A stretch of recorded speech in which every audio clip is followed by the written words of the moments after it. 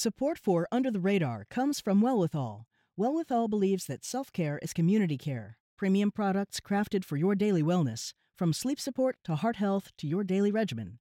20% of Wellwithal's profits are committed to leading the fight for health equity. They won't stop until it is truly well with all.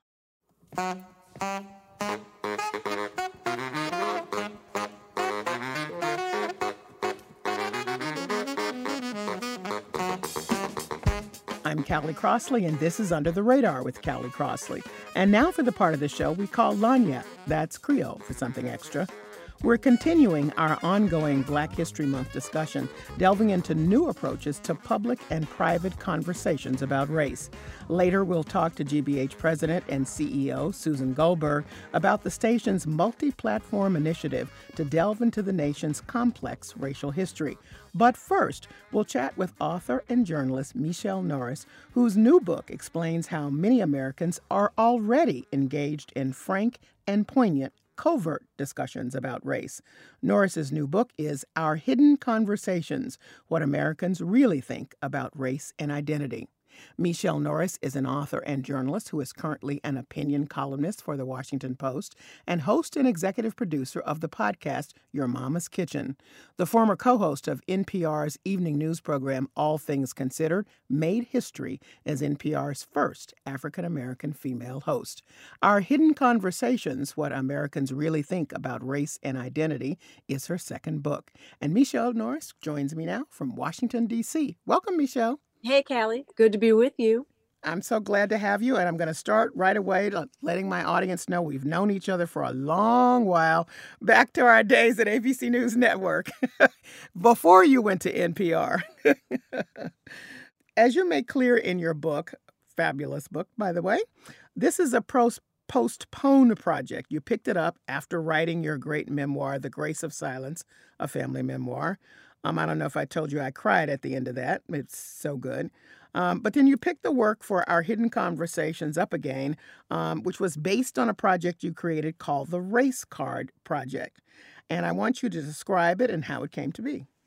I wanted to invite people into a conversation that I didn't think that they wanted to participate in. And that's why I created the Race Card Project, where I started to distribute postcards. And they were simple and they were Black and they had just, simple writing on the front. Race your thoughts, 6 words, please send.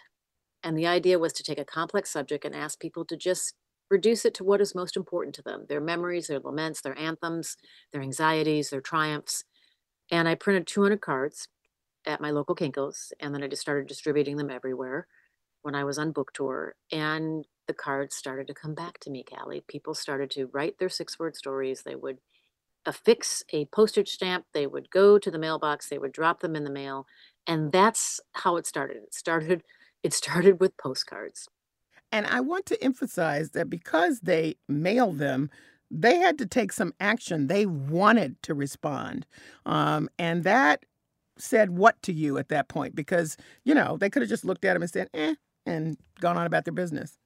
And, and a lot of people did. I mean, not all the cards that we printed came back to us, but a whole lot did. And I did this because I thought no one wanted to talk about race. And then when I started to see the cards come in and how carefully they were constructed and how often people would draw pictures on them or send some little message that they wanted to be heard. And then that's why I created the website, working with my partner, Melissa Bear, who's been with me since the very beginning of this project.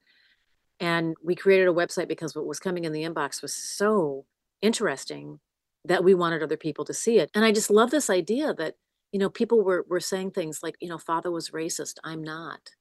No one word can describe me. Did my Southern grandpa attend lynchings? And that these messages were just floating uncovered through the U.S. Postal Service. So not only were they sending them to me, but they were really anybody who touched it, the mail carrier, whoever sorts the mail, whoever picked up the mail, guys at the UPS store who were putting it in the little box for me to go pick up. People were able to read and absorb and think about those messages all along the way. So now there are more than 500,000 messages on this website. The responses keep coming in. I bet no doubt spurred even further now by the book that's out, Our Hidden Conversations, What Americans Really Think About Race and Identity. I want to know why 6 words? There's something about the challenge in 6 words. How can I tell this story in just 6 words? And there's a certain music, there's a certain rhythm, there's a certain cadence, and as you listen to people read those stories, you realize there's a certain 2-3 rhythm to that.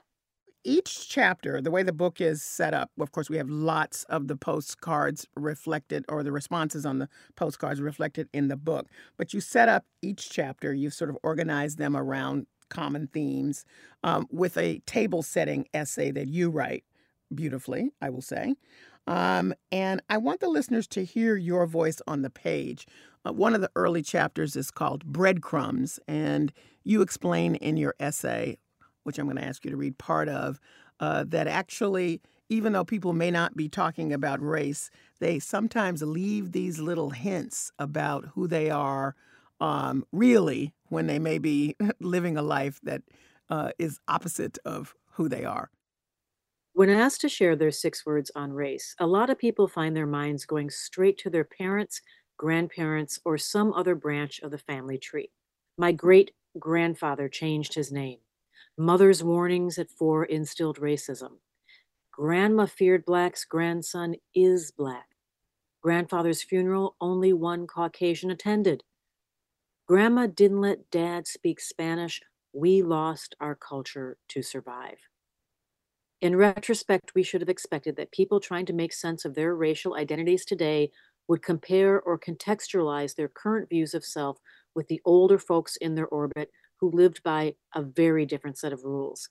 The distance between an 18-year-old and an 80-year-old may not seem that great when they're sitting across from each other at the holiday table, but the chasm is quite vast when measured against their norms and expectations around race. The 18-year-old and the octogenarian could rightfully view each other as people who are products of alien worlds. In many cases, the older people have not just stories, but secrets. The younger people have questions or judgments, or an inkling that the kindly elders who hold such a treasured place in their hearts were once people they would barely recognize when young themselves. People with harder edges or hardened attitudes. People who could barely dream of the things we take for granted today. People whose anthems clash with the accepted ethos of this moment. That's my guest, Michelle Norris, author of Our Hidden Conversations, What Americans Really Think About Race and Identity.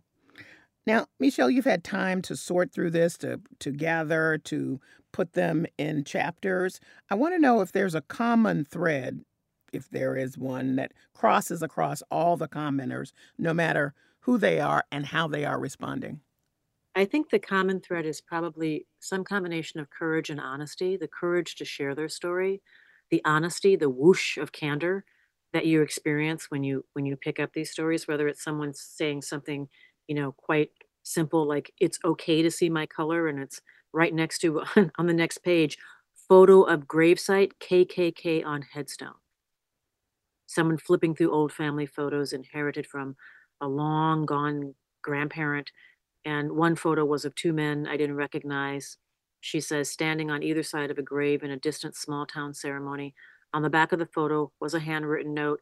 The stone had 3 Ks on it, but we had them sanded off, meaning that the family decided, oh, maybe we don't want this on the gravestone anymore. But they were at one point proud enough of that membership that it was on the, the gravestone, on the head, the marker.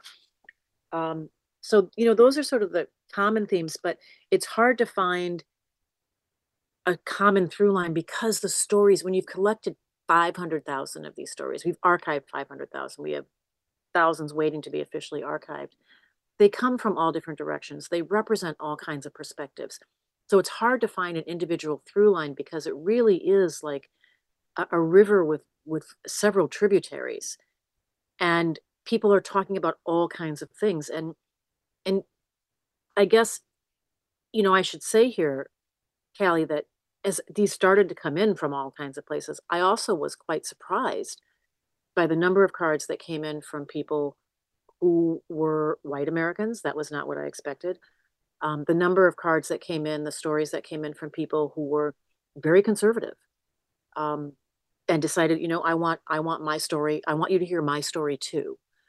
The number of stories that came in from people who feel in some ways sidelined in conversations about race, because in America, the conversation about race tends to be a bit binary, black and white, and people who were Asian, people who were Latino, people who were indigenous, people who were in the military, and just say, my experience means that I feel like I'm in a different cohort from anybody else because I've seen 3 theaters of war. And so there were all kinds of surprises along the way, and it's just too difficult to try to take all these stories and then try to figure out what the through lines are. So instead, when I wrote the book, I wanted you to experience the instances where there were cards that were repetitive, and so you understood that. But because the subject is race, there's also a lot of chaos. If you're just tuning in, this is Under the Radar with Callie Crossley. I'm Callie Crossley, and I'm speaking with Michelle Norris, author and journalist, whose latest book is Our Hidden Conversations: What Americans Really Think About Race and Identity. So I want to circle back to the white people participation in it, because you said a couple of things about the robust participation that, as you've said, was somewhat unexpected. One of the things you've asked is, why should people of color be the only ones having a discussion about race? But you also made the point that often white people are on the defensive about it. They feel like a lot of conversation, as you said, doesn't reflect them, and that often people of color are, quote unquote, playing the race card. So I wonder how you assess, in general, how you assess the self-identified white people and what may be common themes among what they're saying. I was not expecting to get this kind of buy-in from white America. I will just be honest about that. I'm a woman of color. My experience around conversations about race is that they're usually by, for, about people of color. There's usually an expectation that the entire room looks to the people of color and says, okay, well, Rhonda, tell me what you think. And that's kind of the burden and maybe the opportunity, but it does feel like a little bit of a burden that people of color have to kind of carry this. The benefit of having so many people tell their stories is that we escape the danger of a single story. So it's hard to take all these stories and say that there's a sort of single through line, because there's not. When we think about stereotypes, we often think about how they're laid on the shoulders of people of color. A lot of white Americans in this moment feel very defensive about race, feel like they can't express pride, feel like they are automatically lumped in with certain other cohorts of people, that people look at them. One man said, all the racists look like me. The big lesson, though, I take from this is that if we are going to have conversations about race, we really need to make sure that they're bigger and broader and wider, and stop expecting that people of color are going to carry that conversation. Or if we're talking about trying to push America forward, people of color, and more specifically Black people, are going to be the ones doing the work. I mean, it's hard for the people of color to solve a problem that is built around, or solve a construct that is built around a power system that is sort of rests upon their very existence. And so I am hoping that this exercise shows that it is possible for us to have a more fulsome conversation where many, many more people can participate. Last question. What do you want readers to take away? I wanted this book to have a beating heart. And I wanted you to be able to pick it up and read it front to back if you wanted to, but also pick it up on almost every page and find someone or something interesting that would invite you to, fall further into this. And so I hope that people are more curious after they read this book. I hope that they are enlightened in some way by learning about life as lived by someone else. I hope that this book sits on a kitchen table or a coffee table, and that it is the catalyst for lots of conversations, that people pick it up and say, hey, have you ever heard someone say this before? Or that they pick it up and they think, I've never thought about this, and maybe ask someone else. I have a friend who went away with her adult children, and her adult children have all partnered across some sort of cultural line, either across a color line or a religious line or ethnicity. They're all, it's a big now blended family. And they were all for a weekend vacation together. And she left the book on the kitchen table. And the book has this beautiful cover by Kadir Nelson. So it's a little bit inviting. And people kept picking it up all weekend. And it was the locus of the conversation all weekend long. And sometimes they were debating and sometimes they were discussing, and more than once there was, laughter. And at least on one occasion, there was a little bit of tears because there was some discomfort. But that book wound up percolating throughout their entire weekend. And as an author, I loved hearing that. And it didn't mean that everyone like picked it up and read it front to back. It just meant that it was there for people to sort of dive into. And and I hope that lots of people have that kind of experience. Thank you so much, Michelle. Callie, it's been great to be with you. Michelle Norris is the author of Our Hidden Conversations, What Americans Really Think About Race and Identity. It's available online and in bookstores now.